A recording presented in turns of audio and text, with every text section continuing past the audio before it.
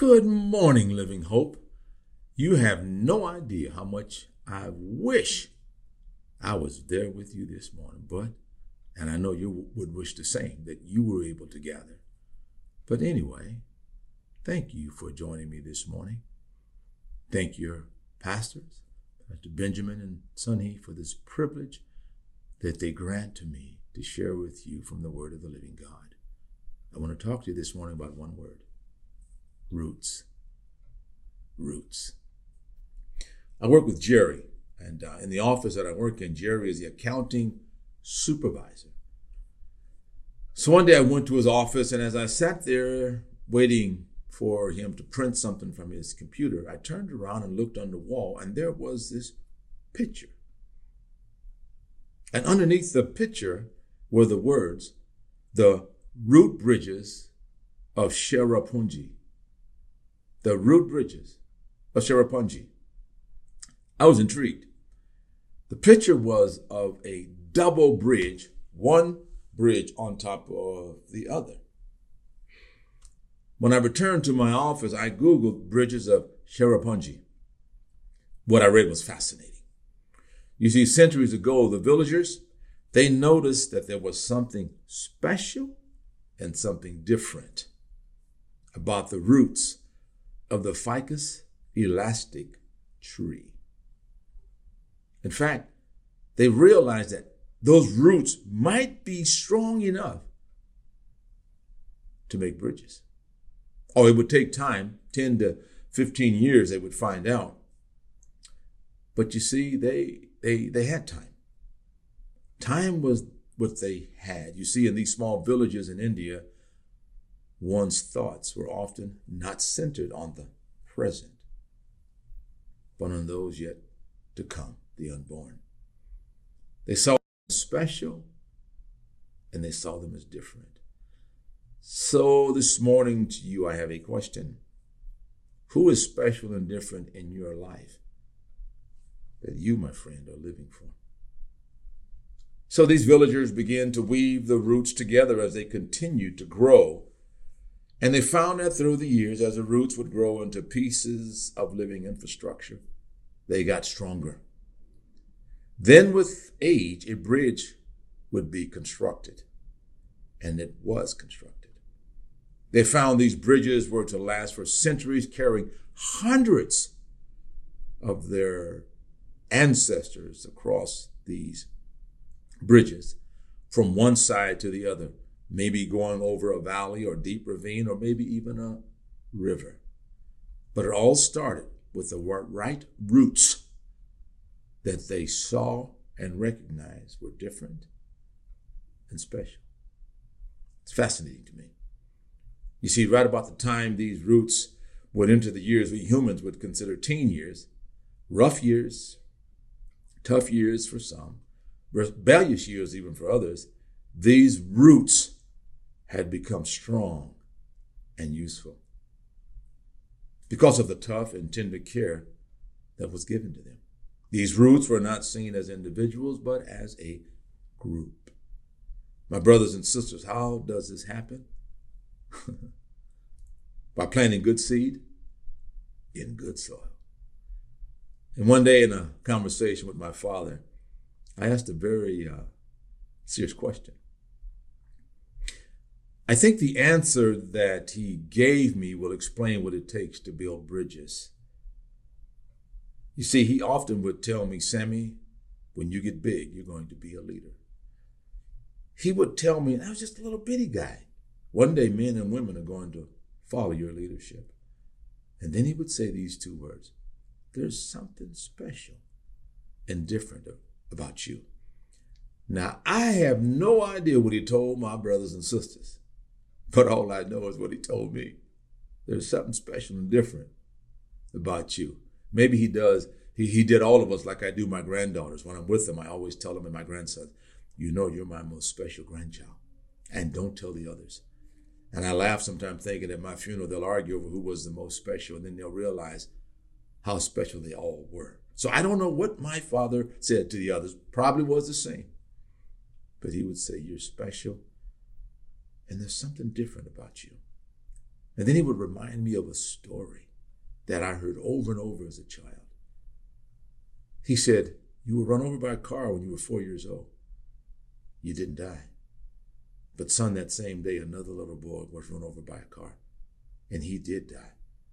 And then my father would say, the hand of God is upon your life. Not only did he speak words of affirmation and faith over me, my grandfather, Daddy Bryce, would do the same. He would say, grandson, as he patted me on top of my head, when you grow up, you're going to be a great man. And my grandfather would have on his deputy sheriff uniform, and I would look up at him, and I can't even put into words, but I can still see him right now, and that big grin on my face. And I'd say, Daddy Bryce, how do you know? My grandfather would smile, and he would say, don't you worry, grandson. I see in the future what one day you too will see. Son, you're special and you're different. Like my father, he too was planting some good seeds, but I was too young to realize what either one of them were doing. Yes, I rebelled, and I was anything except what they said and what they saw. But no matter what I did, and to this day, I still can't believe it, but no matter what I did, they both continued to speak positive things over my life. In fact, one day I asked my dad, I said, Daddy, why did you always speak those things over my life? It was years later after my life had been turned around and not been touched by Jesus. My father looked at me and said, you don't know? I said, no, I don't know. He laughed. He said, boy, at the rate you were going, I had nothing to lose. Let me tell you something. The person in your life right now that you're just about ready to give up on, you just keep speaking words of faith and love. And here's the reason why. You've got nothing to lose. They were watering seeds. You're watering seeds when you speak words of faith, when you speak words of love, when you speak words that have the future in mind. I asked my dad that question, and I said, how come you speak those things? He not only told me that story that I just told you, but he also said, you know, son, that garden that I have in my backyard, yes. So you know your grandfather has a larger garden than I do because he has more property there in Merced. I said, yes, sir. I said, but why do you both say I'm special when there's something different in me? And my father, in his typical way, he answered my question with a story. Daddy had more stories. And as I got older, I realized he told us stories because he did not want us to forget his answer. And Daddy said something like, those gardens? I said, yes, sir. He says, you know, the first thing your grandfather and I do is we go out and we pull out the weeds. I can't tell you how many times I'd see my father in the backyard. And then I got older, I was out there with him. He'd always be whistling or singing, and he'd be pulling the weeds. And he would always get them by the roots, because Daddy said if you don't get them by the roots, you'd see them again. And I can remember sometime Daddy would pull a weed up and it would break off at the surface, and the root would not be able to pull the root all the way out. And I could remember Daddy saying, see you again. And he would say, son, you must always get it down to the root. He said I'd pull out the weeds, and then I would rototill the soil. Then Daddy said I would prepare the soil for the seeds. I'd fertilize the soil. I'd plant the seed. I water the seed. He said, I don't go out every now and then and dig around the seed to see how it's doing. He goes, I know what I planted. I expect and have always received a good harvest. And then I'll never forget. My father looked me straight in the eyes. He said, son, let me tell you something. Your grandfather and I, we have planted more seed in you than we've planted in any garden. And then he said these words, and I'll never forget them. And you will produce. Have you told that to anybody lately? Have you told your children? Have you told the neighbor kid? Have you told anybody? I was walking down the hall in this office yesterday, and I looked at a little girl. You know, they're all studying at home now, and her mother brought her to work, and she was sitting in our area where we have lunch. She was doing her homework, and I looked at her and I said, You getting good grades? She says, yes, Dr. Sam. I said, tell you what, when you get your report card, I want to see it. She looked at me, her eyes got big. I said, oh, I want to see your grades. You say you're getting good grades. I want to see them. And then I said, if you're getting all A's, I'm going to give you something. She says, what? I said, I'm going to give you some dead presidents. And my older friends, she had this quizzical look on her life, on her face, as if to say, what do I want with a dead president? I said, you know what they are? No, ask your mother. She'll tell you. I'm going to give you some. And I went like this. And she put this big grin on her face. And then I said, those grades one day, they're going to turn into paychecks. So I'm going to start giving you a little something right now. She just smiled. I'm going to bring it. I said, okay, I'm going to look for it. Daddy said, son, you're going to produce. Because I've planted some good seed in you. Your grandfather's planted some good seed in you. I don't know how many times either of them said those words, but I'm 66 years old, and I still remember them. Now, here's another question. When the people, the kids, your grandkids are around you, when they get 66, should Jesus tarry, what words will they remember that you said over them? You know, the Bible says in Proverbs 22:6, train up a child in the way they should go, and even when they are old, they'll not turn from it. That's pretty powerful. In fact, Romans 4:17 says, speak those things that are not as though they were. I walked around the office one day and I called one of the single ladies, Mrs. She goes, I'm not Mrs. I said, well, the Bible says to speak those things that are, that aren't as though they are. So what do you want me to call you? She looked at me and says, Mrs. I said, okay, Mrs. Hebrews 11:1 says this. Now faith is the confidence in what we hope for. It is the assurance about what we do not see. Bishop E.E. Cleveland, he's been deceased for years, was a big bishop in the Church of God in Christ. Watch my fingers. And he'd say, if you don't see it, before you see it, you ain't never gonna see it. I love being around these older people. When I was a kid, they saw things. My friends, God's showing you things to speak over the next generation. Be faithful and say those things to those children. You don't even have to really believe it. As my daddy said, at the rate I was going, he had nothing to lose. And you don't have anything to lose by speaking words of life and words of faith. I don't care how, quote, bad that person may seem to you. You can even walk away and just say, God, I'm not sure I told the truth or I lied, but I did say some things about them that I hope you will bring into fruition. Both my father and my grandfather, they were planting seeds in my future. They spoke life over me and not death. Oh, I was trained. Even though I rebelled, I did return. And eventually a future that was spoken over me was to come into fruition. The faith of others that was exercised became my reality. All it took was time, a lot of tears, a lot of prayers, and a lot of faith. You see, the tree I became began with good roots. And now today, I am a tree of Cherrapunji. You see, everything begins with roots. How do we develop individuals who become bridges? Individuals who become givers and not takers. Oh, they're needed today, and they will be more so needed in the future. Individuals who see the good in others and not the bad. Individuals who, when confronted, they have learned, they've been trained by watching you and I. They've been trained to deal with the issue, but still affirm and love the person. My Bible college president, Reverend Dick Foth, he used to say, confront the issue and affirm the person. Confront the issue, affirm the person. Makes a difference in communication, husbands, wives, parents, young people. When you stick to the issue and not start attacking the person, we first must see them as God sees them. You know how God sees you? You know how God saw me? Before I knew that God saw me a certain way, I heard it coming from the lips of the adults around me. Not just my grandfather, not just my dad, but there were strangers in the church, the deacons in the church. They would say things over me as a kid and over the other kids. I just go, why do they say that?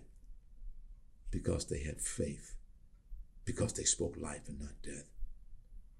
Sure, it'll take time. But if you see people the way God sees them, the way God sees you, the way God sees me, he sees all of us as special and just a little bit different. Now, some of y'all a little more special, okay? Okay, I shouldn't have said that. But you know you are. You special. Don't believe me? Ask that person sitting beside you. Look at them. They're laughing right now. They know how special you really are. But we're all special. We're all different. It will take time. But as my father used to say, as long as we are breathing, time is our friend. God expects us to be bridge builders for his kingdom. You see, it's not and never has been about us. It's always been about God. It will also take sons and daughters who are willing to die to themselves and live unto Christ. It's a process. However, it can begin for you, my friend, today. You might be sitting there going, I'm not like that. I'm just not. People said stuff over me they were just dead. I'm the way that I am because of what people said. No, you're the way that you are because you've made some choices. Now, today you can make a different choice. You can begin today by starting a journey with Jesus. You can begin today by hearing his words. You know what he says about you? He says, you're the apple of his eye. You see, God says if he had a big refrigerator in heaven, your picture would be on it. And what you have done with your life has nothing to do with it. I bear witness. Let Jesus plant his seeds that are eternal in you today. Let him make you a bridge that others might cross over on from death to life. For Jesus said these words in Matthew chapter 11, verses 28 through 30. Then Jesus said, come to me. Ale, oxen free. Whosoever will, let him come. Jesus said, come to me, all of you who are weary and carry a heavy burden. This is what he says. I'll give you rest. I know some of you are dealing with this pandemic in a very challenging way. Maybe some of you have lost your jobs. Maybe some of you have lost loved ones, and everyone couldn't even be at the funeral. These are some challenging times for all of us. A lot of things. You turn on the television. Sometimes, my friends, I don't even want to turn on the television. And when I do, I just want to watch a black and white cowboy movie. In fact, I was watching one day, and my 10-year-old granddaughter came in, and she says, Papa? I said, yeah, baby. There's something wrong with your TV. I said, there's nothing wrong with my TV. Yeah, it's in black and white. Have you ever tried to explain black and white television to a 10-year-old? Take my word, don't even try. I finally just shut up, and I figured one day she'll find out.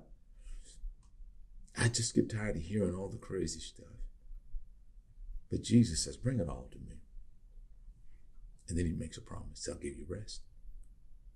He says, take my yoke upon you and let me teach you, because I'm humble and gentle at heart. And Jesus says, he'll give us rest for our souls. He said, for his yoke is easy. It's easy to bear, and his burden. He says, the burden I'll give you, it's light. You know why it's light? Because he's going to be right there carrying it with us. In fact, he's going to be right there carrying you and that burden. You see, Jesus, through us, he wants to be the bridge over our troubled waters, your troubled life, and weave you together with others who are on the same path as you. You see, we are called the church. So I ask you again, who is special and different in your life that you are living for? Look around that room. Look around that room.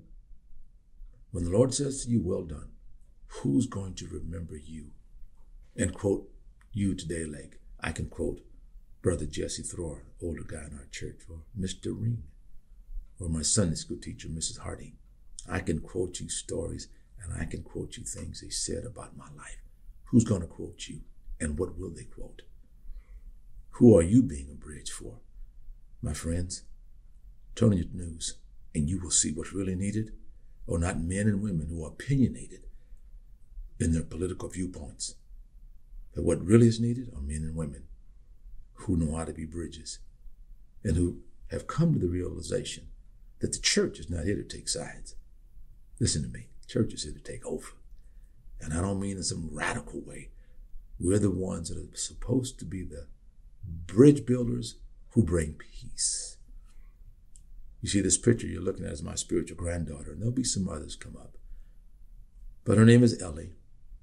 And as my grandfather and my father did for me, I am now doing for Ellie, my other grandchildren, and other people in my life. I want to be a bridge over troubled waters. What about you? Let me pray for you. Father, I thank you for Pastors Benjamin and Sunny. Thank you for the Robinsons. Only you know how much they mean to me. The calls that he has made just to see how I'm doing. Prayers that he has prayed for me. And how his life, it doesn't just encourage me, it inspires me. I pray for this church today. I pray for those that are experiencing, Lord God, troubled waters. God, would you be that smoothness in the water for them? Would you give them encouragement through this pandemic? Would you remind them that they are not alone? Bless this man and woman of God and all those that you have encircled around them. Thank you for their consistent giving to help this ministry to continue. I thank you for the gift of the Robinsons. I thank you for the gift of living hope. Bless them today and give them strength. In Jesus' name. And that one who's sitting there, you know who that person is. They need to begin a journey with you today. I pray that they will say yes to you. For I pray in Jesus' name. Amen. God bless you.